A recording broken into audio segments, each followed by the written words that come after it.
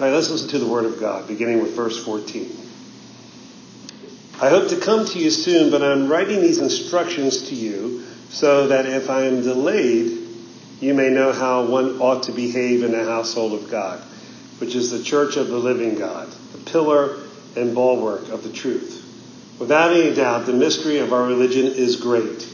He was revealed in flesh, vindicated in spirit, seen by angels, proclaimed among Gentiles, believed in throughout the world, taken up in glory. Now the Spirit expressly says that in the latter times some will renounce the faith by paying attention to deceitful spirits and teachings of demons, through the hypocrisy of liars whose consciences are seared with a hot iron. They forbid marriage and demand abstinence from foods which God created to be received with thanksgiving by those who believe and know the truth. For everything created by God is good, and nothing is to be rejected, provided it is received with thanksgiving. For it is sanctified by God's word and by prayer. May God bless the hearing and reading of his holy word. Let us pray.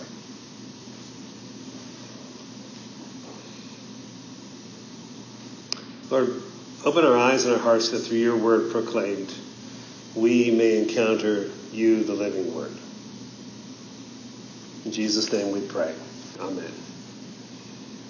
Now, I know other things have eclipsed the news this week, but the week began with us talking about climate change, the impact on the environment, how that, in terms of, is threatening the future of our children. And one of the unfortunate, I think, sometimes side debates, though it's important, but often makes people polarized, is this idea around meat, red meat. And of course, you have some folks who are saying, you'll have to take my hamburger away the same day you take away my gun, So there's people who are very upset about that. And then there's other people who have extreme positions that, say that we all should be vegan.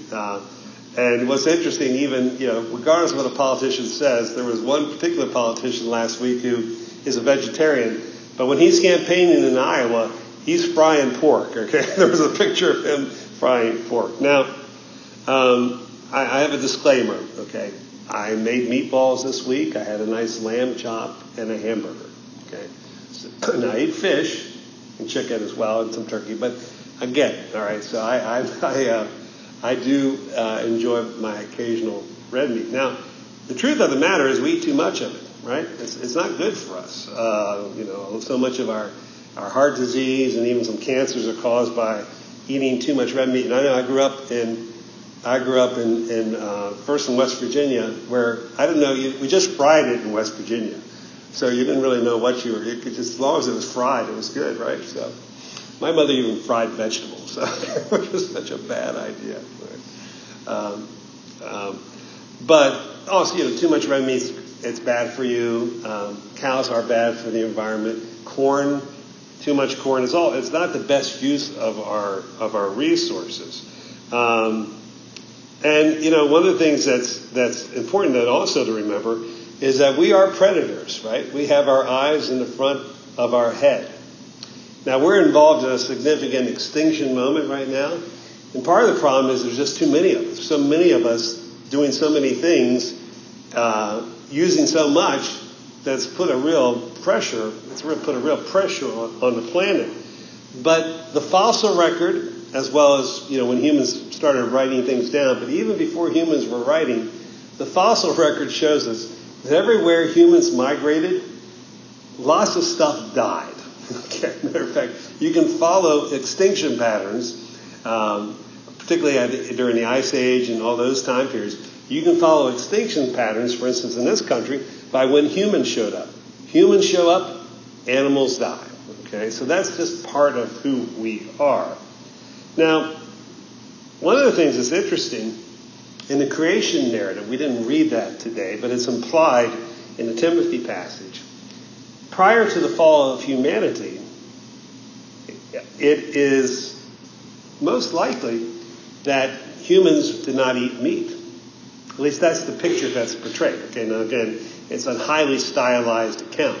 But the rabbis, for instance, some of the rabbis actually teach that, before Adam and Eve sinned, they didn't eat meat. And that's why in some very observant Jewish communities, to be kosher is to be vegetarian, because part of what they're trying to do is to get back to the original state. And, one of the things that this idea of the destruction of the world and creation is related to sin, I think was greatly illustrated in the movie Noah. I don't know how many of you saw it. I think it was 2014. It's been 5 years or so since that movie came out. Russell Crowe starred as Noah. And people didn't know how quite to take that movie, in part because a lot of it was based on Jewish rabbinical teaching and writings that we don't really have access to as Christians. But it was really faithful to the Jewish understanding of what the Noah event was about.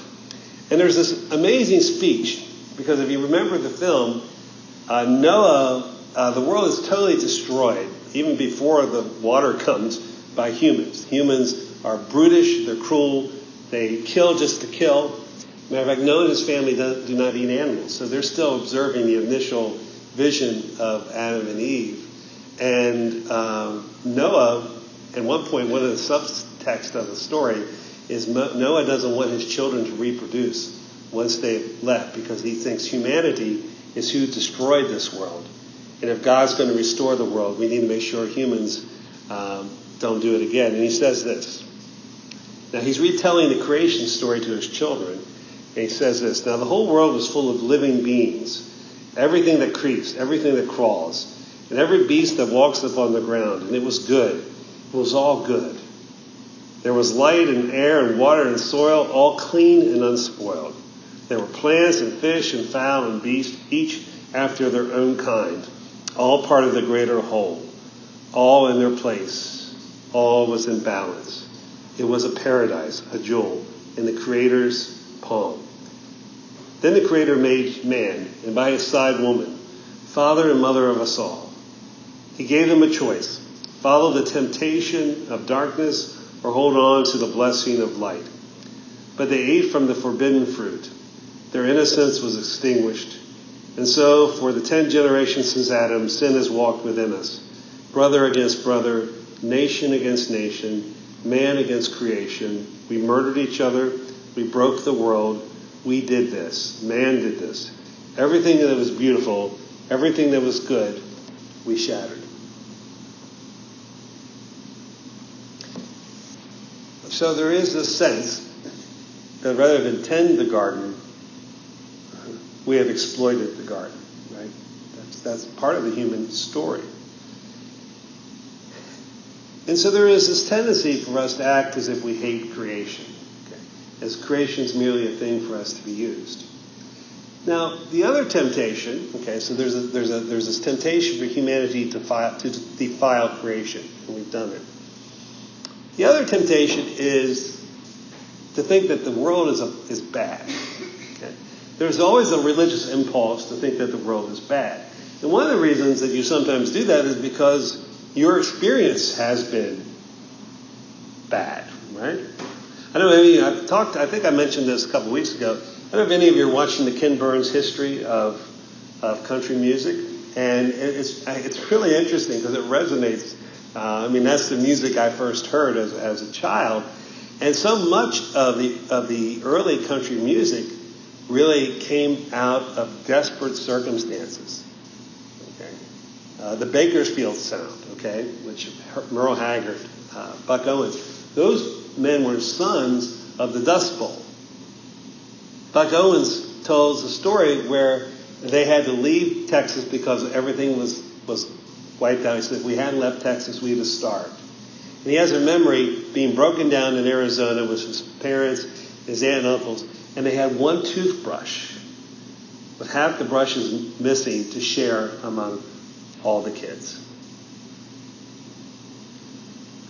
And so part of why in some country music, mountain music, bluegrass music, why do they sing about heaven so much? Okay, why do they sing about heaven so much? Because they knew what it meant to be poor. They knew what it meant to have family members die too young because either they couldn't get medical treatment or they worked in the coal mines or they didn't have enough to eat. So there's always a temptation in religious circles to talk about things will be better away from this land. And even sometimes without meaning to, by talking about how important the spiritual is or how wonderful heaven is, it denigrates this world. I mean, that's part of the problem that is talked about here in 1 Timothy chapter 4. By the end of the first century, okay, the Jesus movement was young, right? But there already were people who were saying, this world is evil, okay? Don't get married, okay? Because, sex is evil, procreation is evil. There are certain things you shouldn't eat because they're defiled.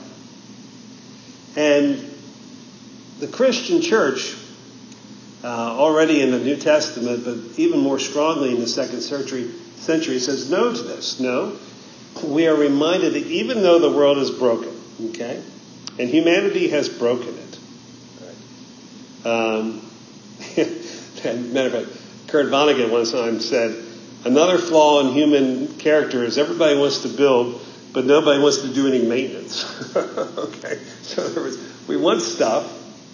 Okay, we want to take as much stuff as we can get, but we're not very good at replenishing, right? Okay, and even though this is part of the human story, okay, the defilement of creation, this rebellion against God, all this is tied together. Even though the world has been damaged by humanity, the underlying truth is God created it and it's good. Just because something has been defaced, just because something has been broken, doesn't mean it's bad. And that was one of the great messages of Christianity. At some levels, it's a little crazy message, right? If you're a slave, for instance, a lot of the early Christians were slaves, and you have no freedom or very limited freedom, it would seem like everything around you is bad and evil. But Christianity says, no, first of all, it started out by saying, no, you're good. Okay? God loved you. And you may be a slave here on earth, but in heaven and in Christ, not even in heaven, but in Christ you are free. So there's already this thing in Christianity where it's reframing reality. In Christ there is no free or slave. In Christ there is no male or female. As a female, you may be treated as a second-class citizen in Roman society, but in Christ you are equal.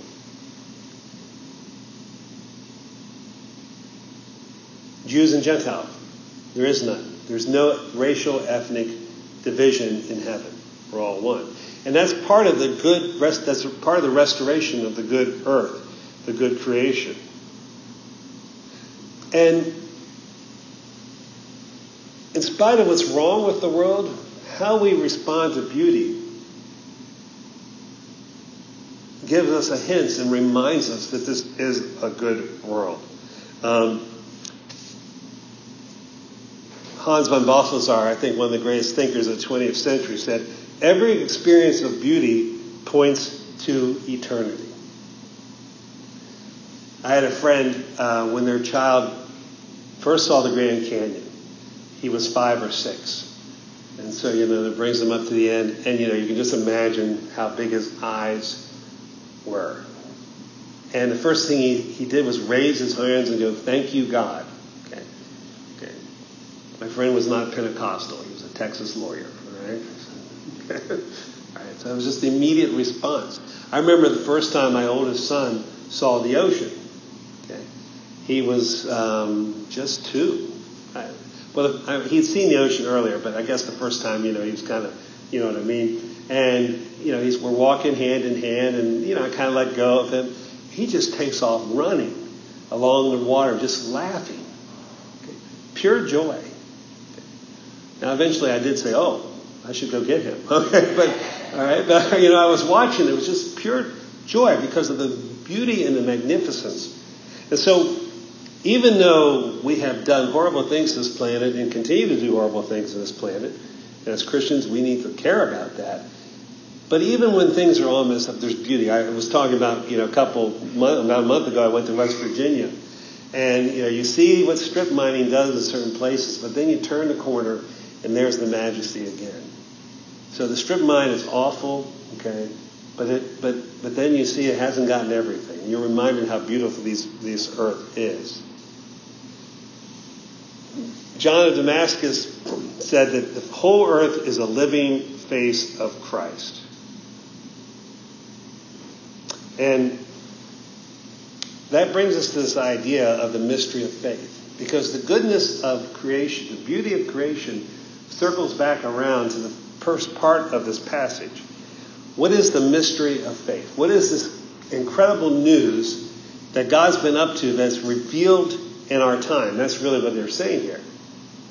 What is the mysterium of God? Well, it is that God became human. Now, I've gotten into this spat with some very reformed people in response to some things I post on the Resident Exile site, and they take issue with me because periodically I put an icon or a painting of Christ, and some hyper-reformed people believe that any picture of God is idol. It's a breaking the second commandment. John Calvin, if you go to a traditional Reformed church, something that comes from a Reformed church, a Presbyterian church, a congregational church that was built in the 18th century, if it hasn't been changed, it's white. Okay? No pictures, no crosses, no symbols.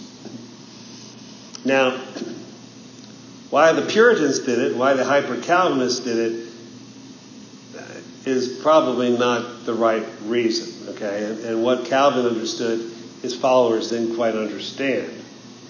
But why it's okay for us to have a picture of Jesus, okay, all right? Now, it's always dangerous, okay, to make a picture of Jesus because we have a tendency to make Jesus in our own image, which is both a good thing and a bad thing, okay? For instance, if we think Jesus only looks like us, then that's a very bad thing. I've told you a story. I was at a funeral at a church in Ghana,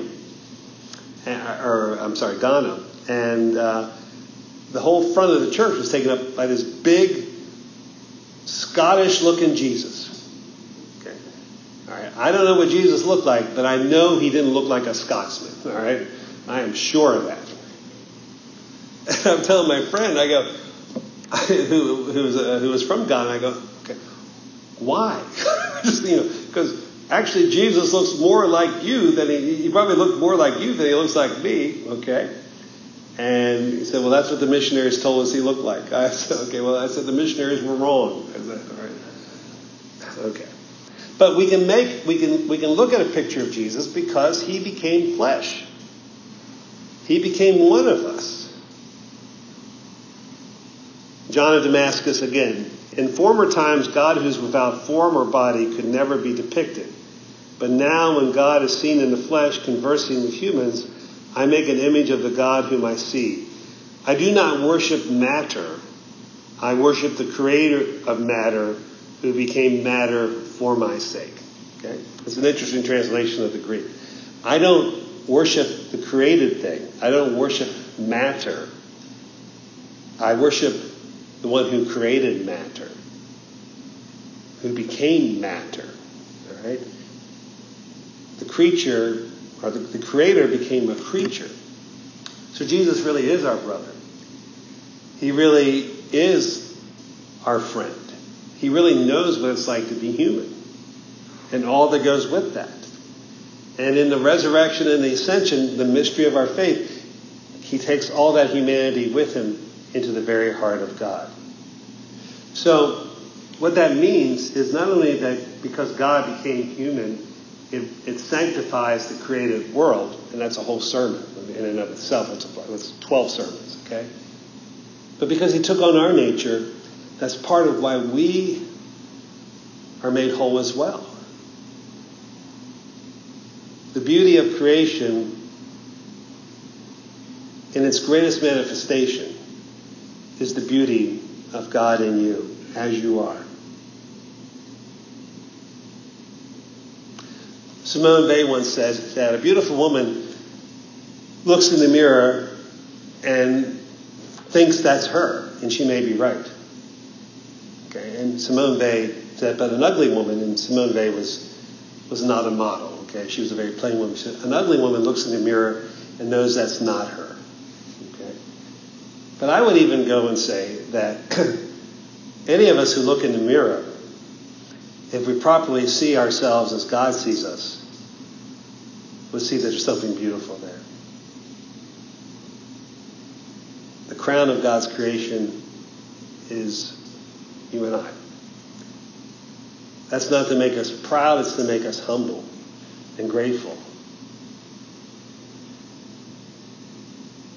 I remember one time talking to someone, and they talked about how they went through on and on about how awful they were. And I finally said to him, I said, gosh, our God is horrible then. Well, the person just, because they were very pious. They thought themselves as very devout. And they looked at me and said, how dare you say that God's awful? Well, he really messed up with you. According to you. And the person was kind of discombobulated. I go, maybe it's time that you start thinking about yourself the way God thinks about you. Maybe you need to surrender your own broken opinions about who you are and say yes. Because obviously, the God of the universe thinks you must be amazing because he died for you. And he's willing to be patient while you say these stupid things. And she laughed.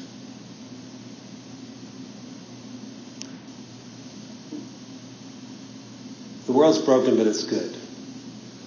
You and I are broken, but we are redeemed. And we are good because we are in Christ. And Christ is in us. In the name of the Father, Son, and Holy Spirit. Amen and amen.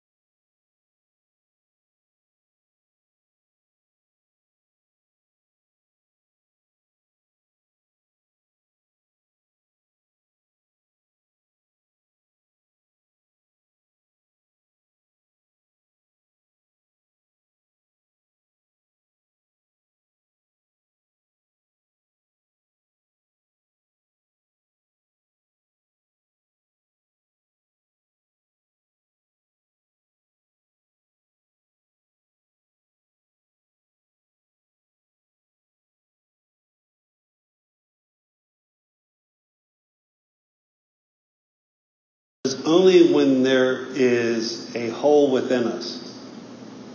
It's only when we realize that we have sinned are we open to be dependent on the mercy of God. Now, I'm not particularly interested in speculating on the necessity of sin, like our Dutch forefathers and mothers did. All right, that's not my particular interest. But what I do see in these difficult passages, the discussion of the nature of sin, the high cost of idolatry, is that in the end, mercy wins. The people of Israel ultimately repented. Saul the persecutor becomes Paul the apostle. You and I, in our own little worlds, whatever we are tempted, whatever our fates were going to be, we have said yes to the grace of God, and you and I are now agents, representatives, vessels of the mercy of God wherever we find ourselves. That is not only good news, that is amazing news. In the name of the Father, Son, and Holy Spirit. Amen. Let's stand together and proclaim what we believe.